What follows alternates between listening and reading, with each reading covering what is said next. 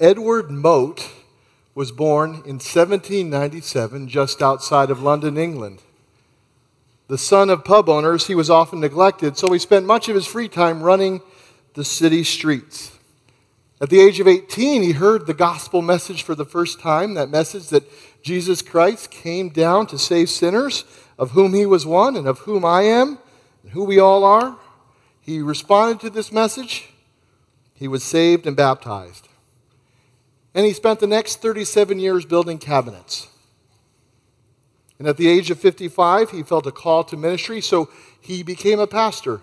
And for the next 21 years, he did not miss a Sunday in the pulpit. But Edward Mote's real mark in the church happened during his time as the cabinet maker. You see, Edward Mote wrote hymns. He was prolific. He wrote over 100 hymns. And one of his works, originally published anonymously, has become a standard and one of the most beloved hymns of the church. You see, it was Edward Mote who first put these words to paper. My hope is built on nothing less than Jesus' blood and righteousness. I dare not trust the sweetest frame, but wholly lean on Jesus' name. On Christ, the solid rock I stand. All other ground is sinking sand. All other ground is sinking sand. Edward Mote had experienced much of what the world had to offer at a young age. And from experience, he knew that this world was not for him and that this world would fail him. So he put his hope in the only one that will never fail, the Lord Jesus Christ. Now, the words of this hymn don't simply speak to the life and experience of Edward Mote this morning. I think they prophetically speak to the text we'll be looking at today. Because we're going to see despair of a people who put their hope and trust in things of this world, things that will ultimately be judged and destroyed. But because of the blood and righteousness of Jesus Christ, you and I can have hope, real hope. So if you have your Bibles, please turn to Revelation 18. Revelation 18. And while you're turning there, let's set the scene. We need to remember where we are in the book of Revelation. We're almost at the end. If you remember last week, Ryan Silhavy described this as the middle of the end. And what we've seen is this unholy trinity of Satan and the beast and Babylon. They've grown in power, and they've grown in stolen glory. And they become greater and greater in their power and greater in their opposition to God and greater in their oppression of God's people. And because we're in the middle of the end, as Ryan said last week, chapter 17 and 19 are this nonlinear, multi-layered sort of glob of this experience. The way I like to describe it is this. The enemy has reached the climax of evil and power in terms of humanity. It's literally as bad as it can ever be. As bad as it can ever be. The most powerful set of people, the most powerful enemies of God have gathered, and God shows up. And God looks around, and he sees Satan, and he sees Babylon, and he sees the beast, and he goes, flick, and they're gone. Where we are right now is mid-flick. We are right in the middle of a flick. That's what God is about to do. It's all coming to an end for the enemies of God. So what do we do with that? It's hard to capture the nuances of a flick, but just hang in there. Hang in there. A great hallelujah is literally coming the next chapter, but it's darkest before the dawn, and it's dark right now because the great enemy of God, Babylon, is about to fall. The great harlot that was highlighted last week is about to fall. And just as I mentioned, this sort of mismatch of things that are happening, in this chapter we have a mismatch of things that are happening. We see pronouncement, we see judgment, and we see lament. And in the middle, we're going to see a very clear call to the church, the bride of Christ. It's a call of action, but it's also a call of hope. And the reason it's a call of hope is because the message is clear to us as the children of God. This world is not for us. Everything this world has to offer us will fail and will be destroyed. And there's only one place to put our hope: the Creator, Redeemer, and Judge of the world. We are called to Him and to Him alone. So let's jump into chapter 18. If you have your Bibles, chapter 18, we're going to start at verse 1. Let's read 1 through 3. After this, I saw another angel coming down from heaven, having great authority, and the earth was made bright with his glory. And he called out with a mighty voice, Fallen! Fallen is Babylon the Great. She has become a dwelling place for demons, a haunt for every unclean spirit, a haunt for every unclean bird, a haunt for every unclean and detestable beast. For all the nations have drunk the wine of passion of her sexual immorality. And the kings of the earth have committed immorality with her, and the merchants of the earth have grown rich from the power of her luxurious living. First of all, we need to look at this proclamation. Here's a message. It's important to look at the messenger. The messenger came from heaven. Remember, the beast came out of a pit. Direct correlation and contradiction. This isn't human-made. Also, the whole earth, the whole world was filled with the light of this messenger. Remember way back in the beginning, the first words that God spoke when He made everything? Let there be light. And if we skip forward to a few chapters further in the book of Revelation, at the very end, there's the New Jerusalem where there is no more sun or moon because God is the light of the city. The whole earth is lit with the message from this messenger because it is a message from God. And what is this message? It's a funeral dirge. Fallen. Fallen is Babylon. Now, the big question in the room, the big question in church history is, who and what is Babylon? I've talked a lot about this the last few weeks with some friends, some folks here at church. I even had one person here at EBF try and convince me that the Cubs are Babylon. He has a full dissertation of it. If you're interested, I would be happy to point him to you. I did say that I would mention it as a bad interpretation, and that's what I just did. But it's not the Cubs. You know, the readers who would have read this in John's time, in the first century, they almost inevitably would have thought of Rome. Because like Babylon before it, Rome was the great seat of power and of luxury and corruption. And like Babylon before it, Rome had used its military power to destroy the temple in Jerusalem.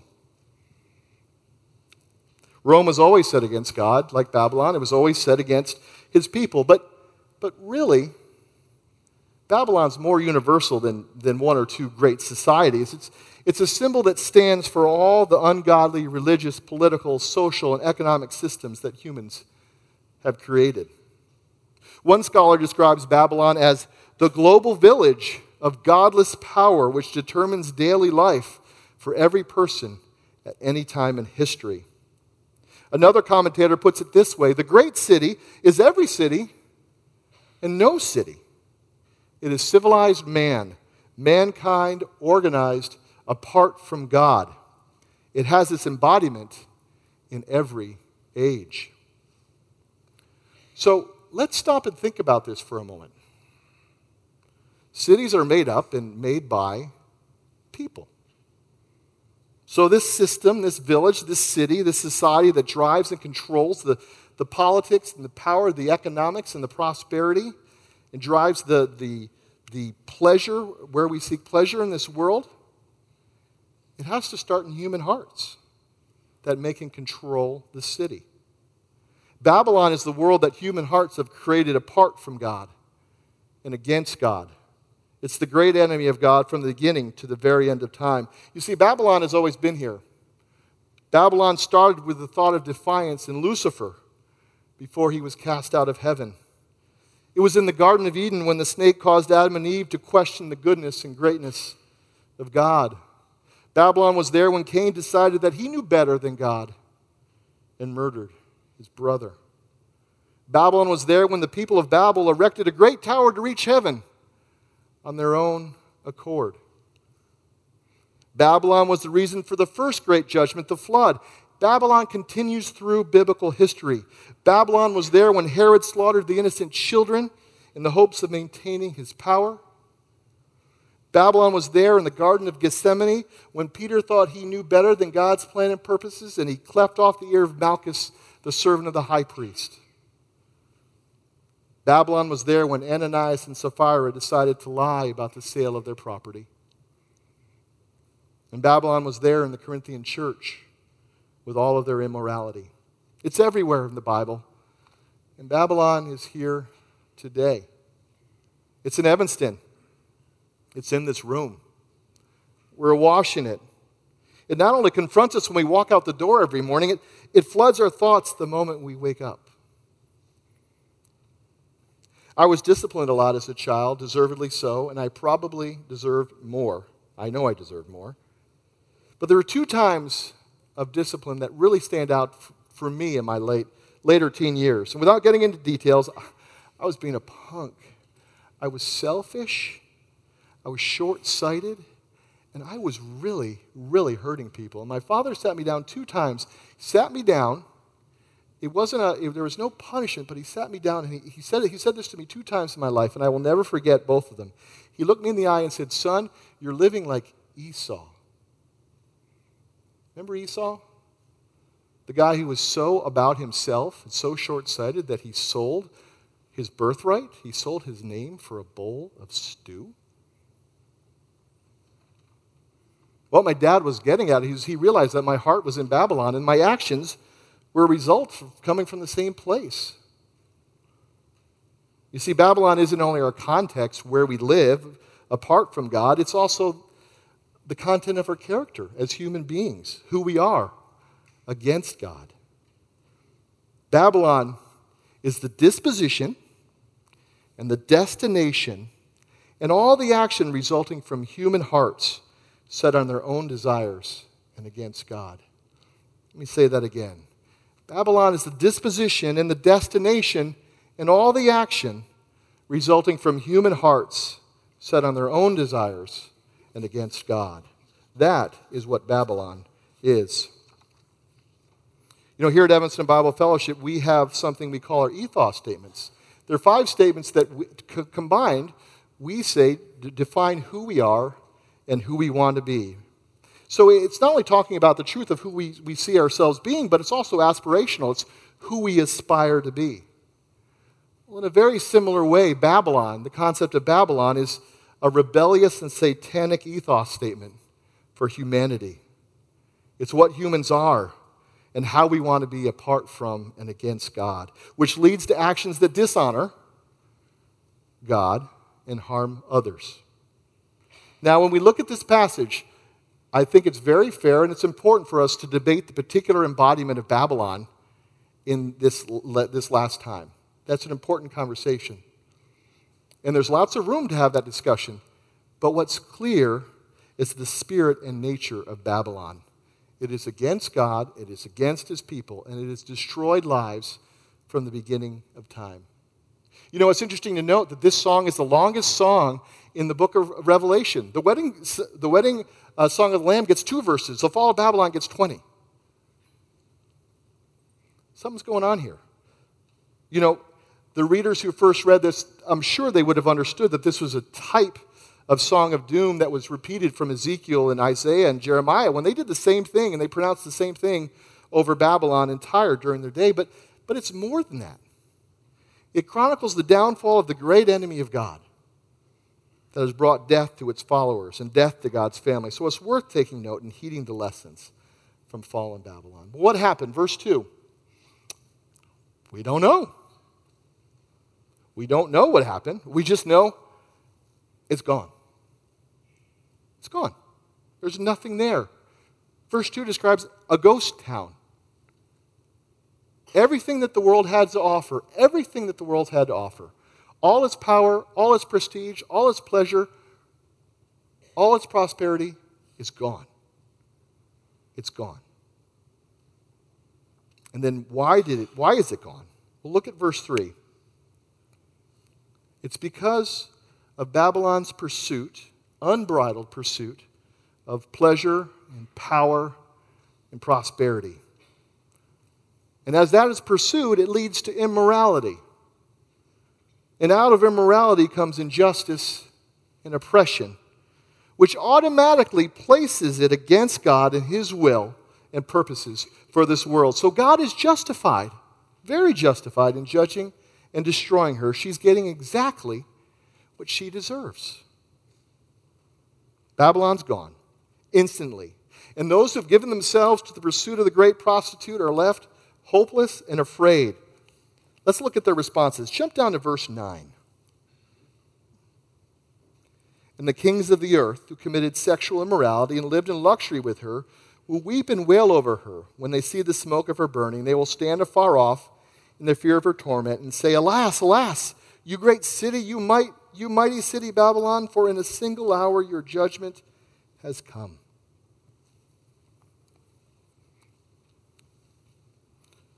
The kings of the earth lament this loss.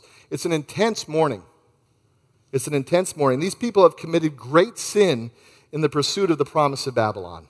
Great sin, the pursuit of prestige and power. But notice they're not mourning for Babylon. They're mourning for themselves. It's a selfish mourning over their own loss. The promise that had been offered by Babylon is gone forever. They were all in and they lost it all. And they mourn. And notice how they mourn. Far off, alone, and afraid.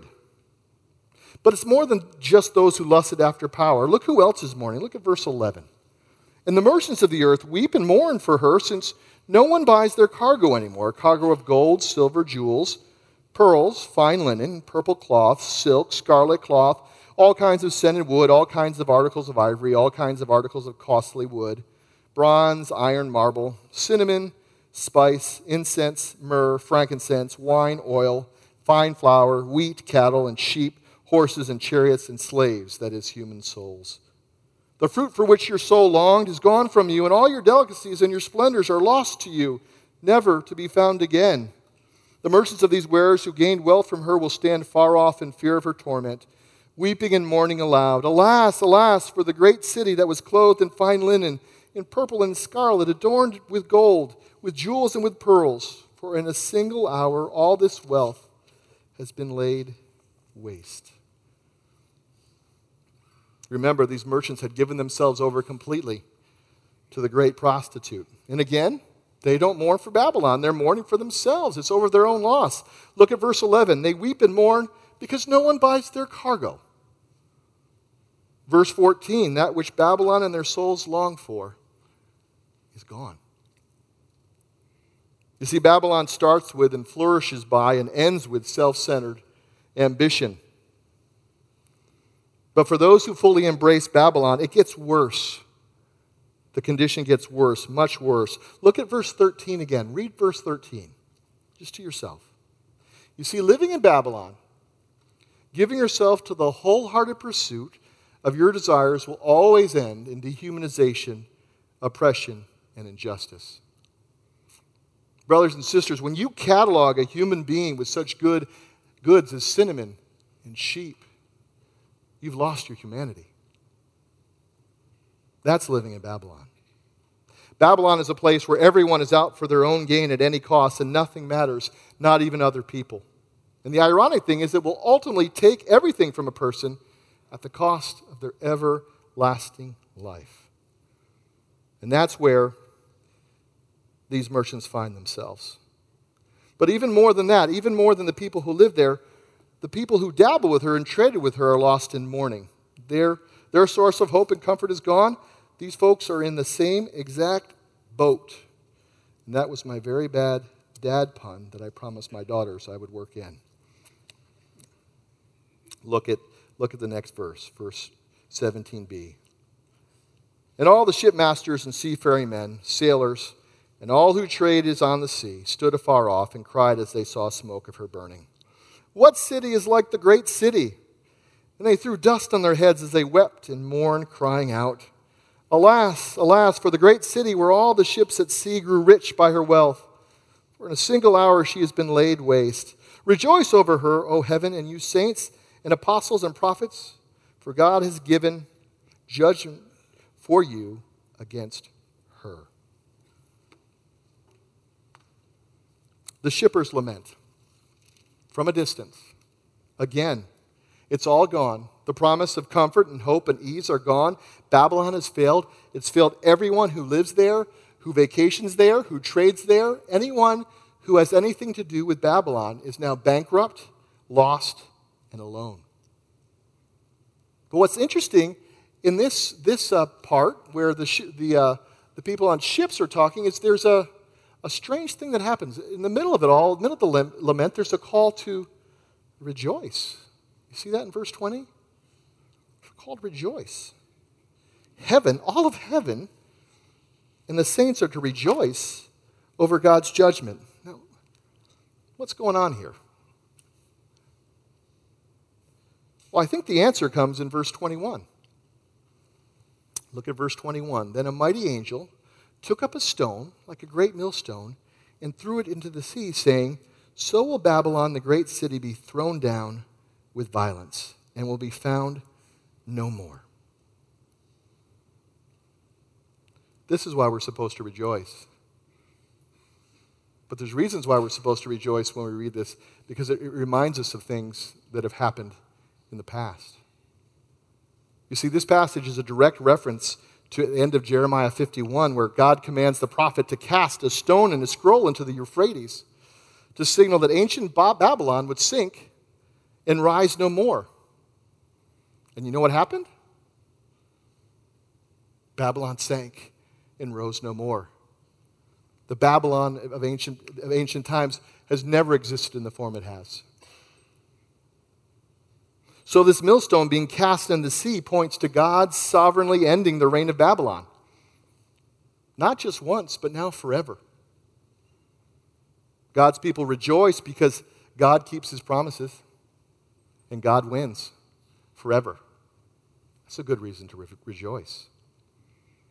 But this millstone imagery also calls to mind Matthew 18, 6 and 7, where the Lord Jesus himself says, But whoever causes one of these little ones to believe in me to sin, it would be better for him to have a great millstone fastened around his neck and be drowned in the depth of the sea. Woe to the world, code name for Babylon, for temptations to sin.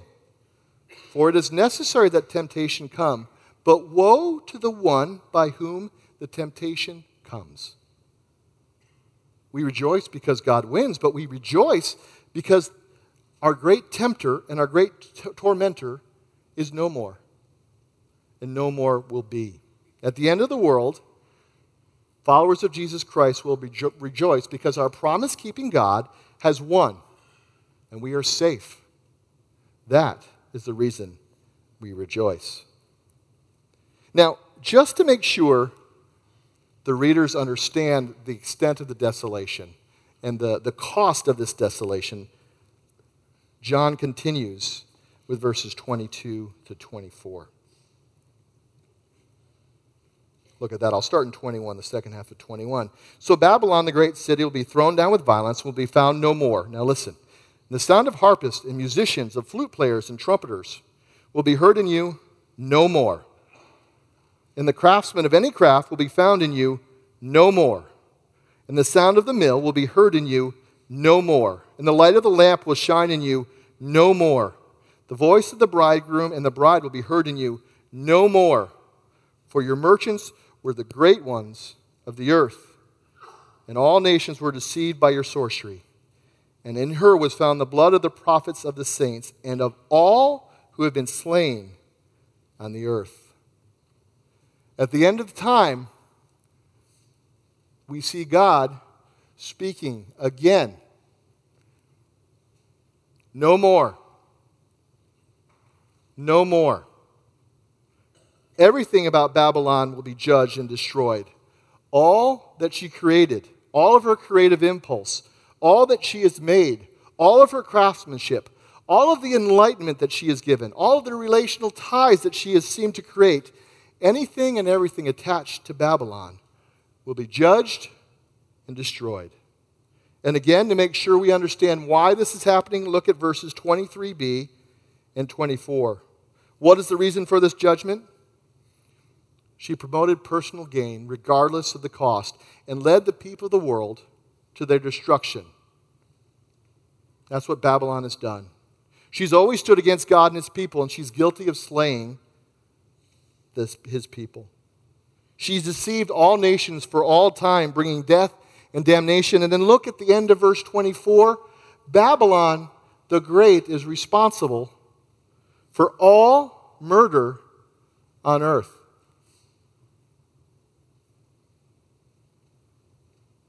God judges. Babylon ends. The people of the world lament. Heaven rejoices. That's the story. But we have a part to play. God's people have a part to play. We're not done yet. There's one last thing that we need to consider. Go back to verse 4. Verse 4.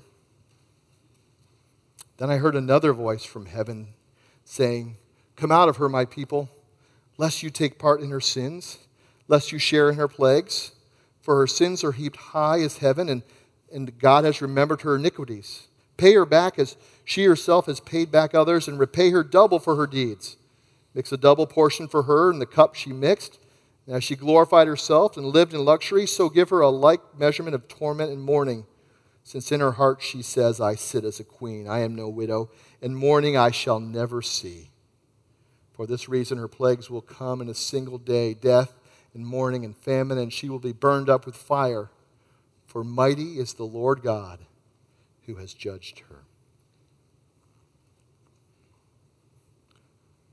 The people of God at the end of time have a very clear call. Come out of Babylon. You see, Babylon is where they lived. But where are their hearts and where are their souls? The message is clear. Get out. Babylon is about to get exactly what she deserves, and you don't want any part of this judgment. You don't want it. Get out. The question for God's people in the future, and the question really for all of us today, is simple. Where are you? Where are you going? Where are you putting your hope? I'm not talking intellectual hope where we understand. I'm talking our heart hope. Where are we putting our chips? What are we betting on in life? Where are we looking to find our prosperity, to find our comfort, to find our ease, to find our hope? There's only two choices. It's clear there's only two choices. And when you align yourself with Babylon, and when you give yourself to the wholehearted pursuit of pleasure and of power and prosperity, here's what you're doing. You're buying into a lie from Satan that he started. It's all about me. I am God. This Babylon thinking has been around since the beginning, and God has spoken against it in his word since the beginning. It's all over Scripture. We've already talked about Ezekiel and Isaiah and Jeremiah. They've said these same exact words to the Israelites. Come out of Babylon. And Jesus and his apostles call us as Jesus' disciples to come out of the world. Another word for Babylon, a system that doesn't reflect God's love and enslaves all of mankind. Listen to what Jesus says. In John 17:16, he's talking about disciples. He's talking about us. They are not of the world, just as I am not of the world. Babylon. 1 John 2:15 is clear as well. Do not love the world. This is for us. Do not love the world or anything in the world. If anyone loves the world, love for the Father is not in them. Describing religion, James puts it this way: religion that is pure and undefiled before God the Father is this, to visit orphans and widows in their affliction, and to keep oneself unstained from the world. It's easier to talk about visiting orphans and widows. That's something we can do. But we're called to keep ourselves unstained from the world. You see, being a child of God through faith in Jesus means that each of us in this room, if that is true for us, we are called out as individuals. And we as a church are called out as a people. You can't stay in Babylon and follow Jesus. You can't. Because if you do, if you make Babylon your pursuit, what's going to happen? It's inevitable. You will end up participating in dehumanizing injustice and oppression and living in opposition to God. The pursuit of this good life that Babylon offers destroys people. It destroys a person as they destroy others trying to get it. God hates this. He hates it, and he will judge it. So brothers and sisters, let's not stay in Babylon. Every day, you and I, as followers of Jesus, we have a choice. We can stay in Babylon, or we can go to Jerusalem. You see, in chapter 21, in a few chapters, we're going to see this new, blood-bought city, the final home for God and his people. And you know what it's going to be like there? It's going to be the way it's supposed to be. Forever and ever. That's why Jesus came to earth. That's why he lived a life of a perfect obedience, and he died on the cross in our place, taking the punishment that we deserve, that I deserve. That's why he was raised again from the dead. Jesus was providing us all a way out of Babylon and a way home to Jerusalem. The choice is simple and the choice is clear. We can stay in Babylon, and it will destroy you as you destroy others. Or we can go to Jerusalem, and it will save you as you point others to the Savior. Come out. Come out. Come home. What are you hoping in today? I hope that our hearts echo the words of Edward Mote when he said, "My hope is built on nothing less than Jesus' blood and righteousness. I dare not trust the sweetest frame, but wholly lean on Jesus' name. When darkness veils his lovely face, I rest on his unchanging grace. In every high and stormy gale, my anchor holds within the veil. His oath, his covenant, his blood support me in the whelming flood. When every earthly prop gives way, he then is all my hope and stay. And when he shall come with trumpet sound, oh, may I then in him be found, clothed in his righteousness alone, faultless to stand before the throne. On Christ, the solid rock I stand. All other ground is sinking sand. All other ground is sinking sand." Brothers and sisters, let's all come out of Babylon and let's come home. Pray with me.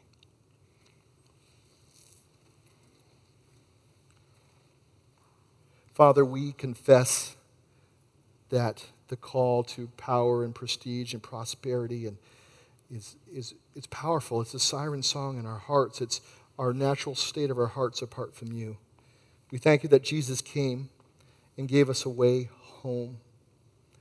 I pray that all of us as a people, as individuals, and as a people, as a church, we will choose to come out of Babylon and to come home. Father, show us the bankruptcy of Babylon. Show us the beauty of Jesus in Jerusalem. I pray this in Jesus' name. Amen.